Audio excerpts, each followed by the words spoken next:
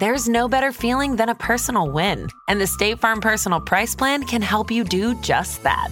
Talk to a State Farm agent today to learn how you can bundle and save with the Personal Price Plan. Like a good neighbor, State Farm is there. Prices are based on rating plans that vary by state. Coverage options are selected by the customer. Availability, amount of discounts and savings, and eligibility vary by state. Hi, I'm Wendy Zuckerman, and you're listening to Science Versus from Gimlet. Today on the show, Yellowstone.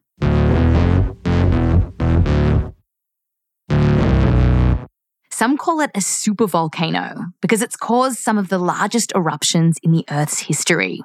When it blew 2 million years ago, it left a hole in the ground larger than Rhode Island. And here's something creepy. The news is telling us that another big eruption could happen again at any moment. Yellowstone National Park could be sitting on a time bomb. We end here tonight with a sleeping giant, an ancient supervolcano. Recent eruptions have some wondering if the giant is awakening. So, is the giant awakening?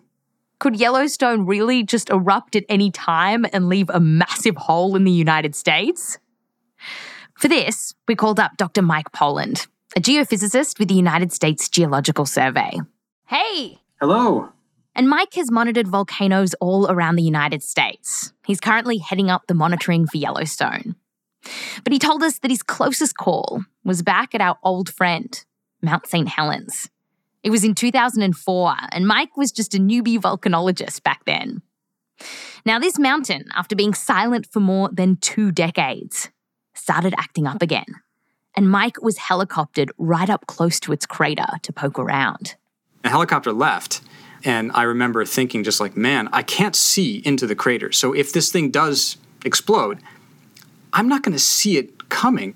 But I had a job to do, so I went to the station to work on it. And the first thing I saw actually was a mountain goat on the same ridge I was on, just a few hundred feet away.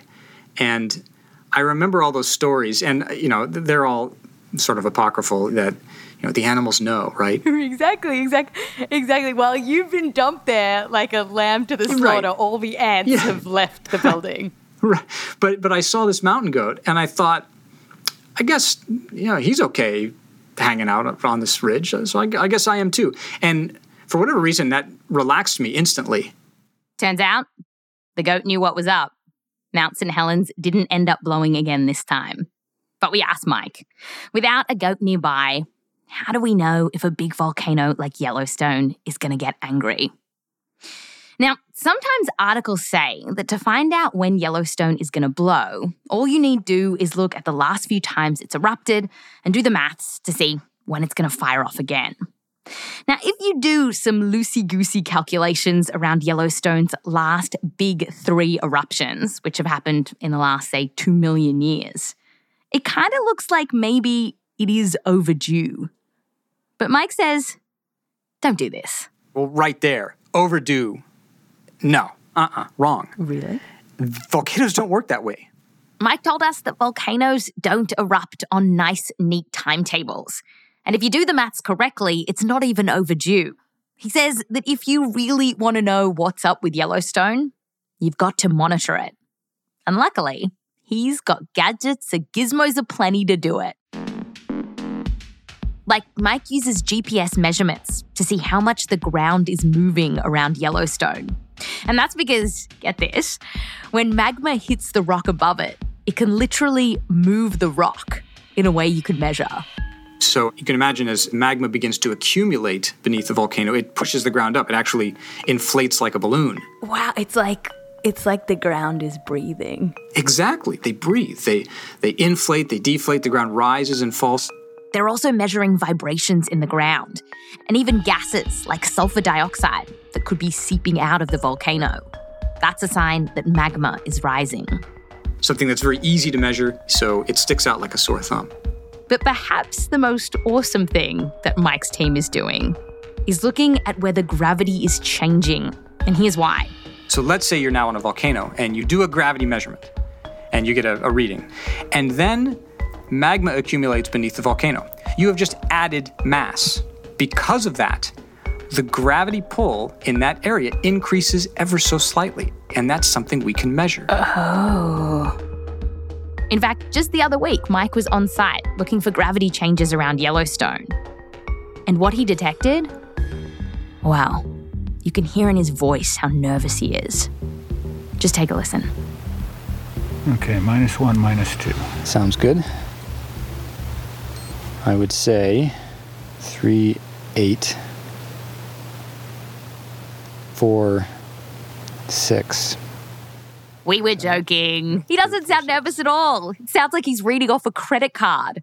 And that's because for years and years, all their monitoring has shown that Yellowstone is fast asleep.